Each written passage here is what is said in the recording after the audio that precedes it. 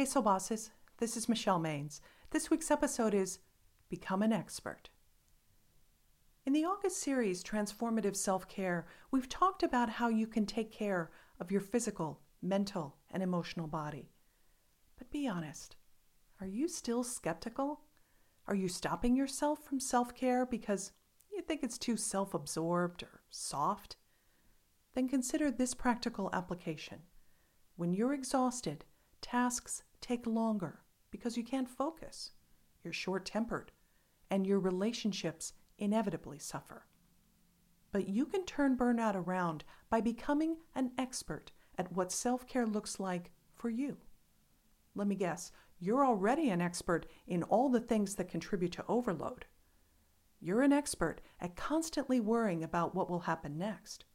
You're an expert at carrying burdens that were never yours to begin with. And you're an expert at putting your needs last. Instead, let's stitch together everything you've learned about caring for your physical, mental, and emotional body and apply it to the whole self. Use the soft skill of healthy self-esteem to jot down everything that makes you feel good. If this exercise seems self-indulgent, brainstorm with your best friend. They can probably easily reel off a bunch of mood changers that build you up. Here are 20 self-care practices to kickstart your list.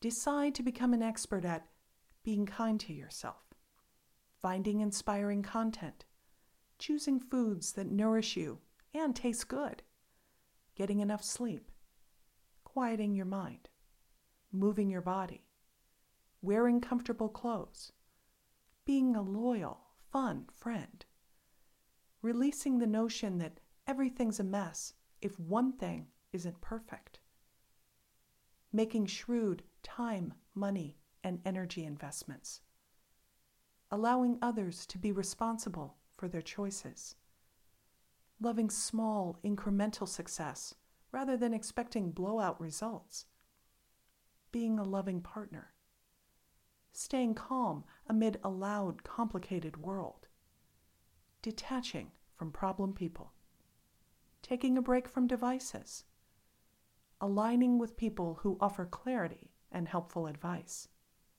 spending time in nature, letting other people's stress and strain bounce off you, and giving yourself second chances. If you accomplish even half of that list, your well-being will skyrocket. Here's a recap of what we've learned about self-care this month. Number 1, make a list of things to avoid in your warning label. You can stop overwhelm by knowing your triggers. Number 2, reclaim your power by letting go of relationships that are losing oxygen. Move out of Fix-It-ville once and for all. Number 3, your voice is the one you hear most of the time, so make it a positive one. Change your self-talk from hatred to healed. And number 4, become an expert in what you need to refresh. That's more than essential self-knowledge. Over the long haul, it may save you from burnout. Self-care isn't passive or optional. It's about intensely listening to and acting on your instincts for optimal results. Your gut tells you when your body should rest. Your mind prompts you to find a different kind of stimulation, and your soul is crying to be nurtured. Don't spend the last week of beautiful weather letting your inbox be the boss of you.